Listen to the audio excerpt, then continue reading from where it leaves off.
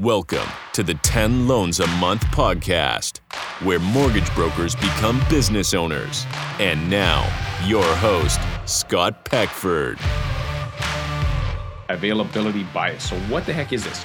So they sometimes call it a heuristic, which is a funny word, availability bias or heuristic. I even trip over it a little bit. It's basically a mental shortcut that helps us when we make decisions. And so essentially what happens is that with a availability bias, it's a mental shortcut that relies on immediate examples that come to a given person's mind when evaluating a specific topic, concept, method, or decision. So what is recent is most important, even if it's not, the best information to use to make a decision. So there's kind of three criteria to this. I'm going to dive into this a bit more. So a couple things. Was it recent? So if it's recent, then you can be influenced by the availability bias. Was it frequent? And was it vivid? So recent, frequent, and vivid. So what does this mean exactly? So the truth is that we're not actually rational creatures. We don't make decisions by taking in all the information available to us. We're not like in the Star Trek movies. We're not a Vulcan. We are all susceptible to this. And instead, we use what are called these heuristics or mental shortcuts. And it's because our decision making actually takes up a lot of energy. So I don't know if you know this, but the brain is like 2% of your body weight, but uses 20% of your calories. It's a hungry little beast. And so we have figured out ways in order to conserve energy by creating shortcuts. And these shortcuts are actually useful most of the time. So the reason we use them is because they're accurate. It's kind of like, hey, this shortcut is going to help me with making better decisions. I don't have to think about it so much. So a shortcut could be the way we look at social proof, right? If you're trying to decide between two restaurants and one of them has a big line of people and the other one doesn't, it's like, well, clearly the one with the line, mental shortcut, probably a better restaurant. Or we look at reviews if there's a lot of reviews versus none. But here's the thing. Sometimes though, especially with the availability bias, we can actually make bad decisions or inaccurate decisions because of this. And we're susceptible to this, and so are our clients. And I'll give you some examples in a sec. So first, if you ask a bartender, everybody's a drunk, right? Why is that? Is everybody a drunk? No. But if a bartender spends all day selling people alcohol, they're going to wrongly assume that everybody must be a drunk all the time because that's what I see every day at work. And it's not true, but we do this because of the availability bias. The second way this showed up, when I was a paramedic, I had a motorcycle when I was young. And then when I became paramedic, I saw some accidents and I got rid of my motorcycle. And so as a paramedic, I would say motorcycles are dangerous. But the truth is that was my availability bias. The only people calling me were people who had accident on motorcycles. Therefore, I could wrongly assume that all motorcycles are, dangerous. The truth is that the person who drove for 20 years, never had a single accident, didn't even tip their bike over. I never met him. And so our view of the world is very much influenced by this availability bias in lots of different ways.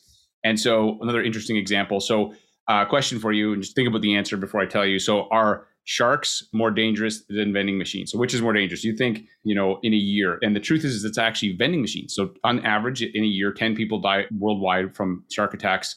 But in the same year, 13 people on average die from vending machines. And you're like, how the heck are people dying from vending machines? I don't know. They're obviously making some bad choices, shaking the machine, trying to get something out of it, sticking their arm up there. I have no idea how 13 people a year can die from vending machines. They do somehow. Yet because a shark attack is way more vivid, go back to the, is it frequent? Is it vivid? And is it recent? It sticks in our minds, right? Again, we would wrongly assume that we won't look at a vending machine and go, oh my gosh, I can't go near it. But there's tons of people that won't step foot in an ocean, my 12-year-old daughter being one, because she's convinced that she's going to get attacked by a shark. And I try to convince her, I'm like, you got to be more worried about vending machines, honey. And she's like, yeah, Dad, but I just don't want to go in the ocean.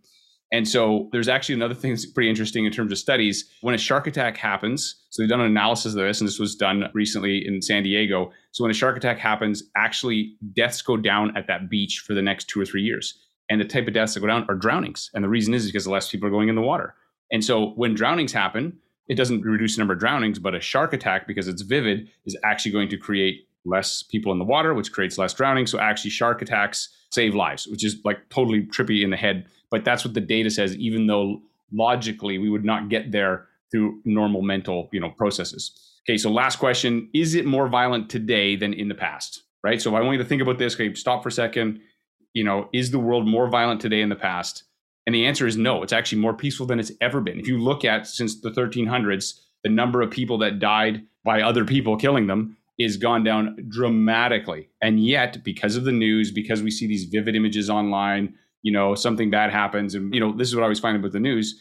1 million people can live in a city. One person gets in an accident, doesn't make it home. The news is going to show you the one person. They don't show you the 999,000 other people that got home safely, because that's not exciting. But this can significantly warp the way that we see the world and certainly warp our decision making. So what happens with the availability bias is that because things that are recent, frequent, or vivid stick in our mind more. Scott, that's fantastic. How does this help me in my mortgage business? So a couple ways this shows up. So if you have clients who, have friends who are always talking about how great their mortgage rate is, and this friend saying this, they're basically bragging about their interest rate, what are the chances when they come see you that they're not going to think that the most important thing in a mortgage is interest rate? They're going to, because their availability bias, their friend group is saying, hey, look at my rate, look at my rate. And so you have to understand that unless you counter that, you're going to run into this with clients, right? So how do you combat this? I've got a couple different ideas in this for you. So the first is don't send rate sheets. So if you send rate sheets to your clients, you may think you're informing them what's going on. What you're doing is you're telling them by frequency, by recency, that the most important thing in a mortgage is interest rate. So then what's going to happen is when they call you, the only thing they're going to want to know about is interest rates. So if that's your business model, go nuts. However, if you're in the business model of building wealth through real estate or providing solutions, then your email should include solutions. Make it a vivid story. Client had this problem. We solved it for them. You don't have to say their name. That is a way more effective email where you're going to get people show up with the right mindset before you even have a conversation with them. So that's the first thing. The second thing to think about is education-based marketing. So education-based marketing, because people are getting pre-educated before they talk to you, how they're being educated makes a big difference on what they're going to prioritize, how they're going to view you as the expert. And so the perfect example of this, Ryan Wiley, who's one of our coaches in 10 Loans a Month Academy, runs a fantastic business, and he pre-educates. His clients have to watch a webinar. He sends them a series of videos, and then they do a discovery call. If they don't get through that work, they never get on a call with them. So then he doesn't talk to them. But if they get through that, when they show up, they're completely primed. Their availability bias, it's vivid. He makes it very interesting, engaging. It's recent. It's, frequent, because he does a bunch of steps in this.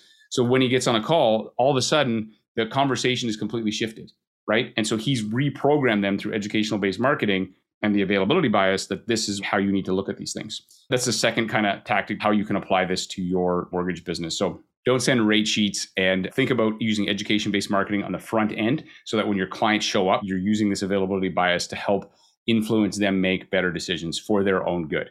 Don't use this to be unethical. So quick recap. So what is availability bias? It's a natural bias we all apply, and it makes sense because it saves precious brain power. However, it can lead us and our clients to not make the best decisions because we're focusing on the wrong things. So keep in mind the three things that trigger it. Is it recent? Is it frequent? And is it vivid? So hopefully that helps you learn a little bit about the availability bias and a couple tactics in terms of how to apply that to your business. If you want to check out our 10 Loans a Month Academy, I honestly think we have an amazing academy. Our coaches are ridiculous that we have in that academy, and it's something we only open up a couple times a year. But if you want to check that out, go to 10loansamonth.com. That's the number 10loansamonth.com. You can get on a wait list. And then when we have some spots available and we open up again, we will send you an invite. I'll let you know what we have in terms of coaches, and Ryan being one of them, as I just spoke about. So hopefully that helps you in your mortgage business. If this has been useful, a couple things. One, you can go leave a review for the podcast. I would love that. Two, shoot me an email. I love hearing from our clients. I will reply to you. If you send me an email, between you and me, I'll probably send you a video because I don't like typing emails anymore. So feel free to test me on this. Shoot me an email with the podcast and I will send you a video and I'll chat with you. Anyways, thank you so much, guys. And I hope your mortgage business is doing amazing.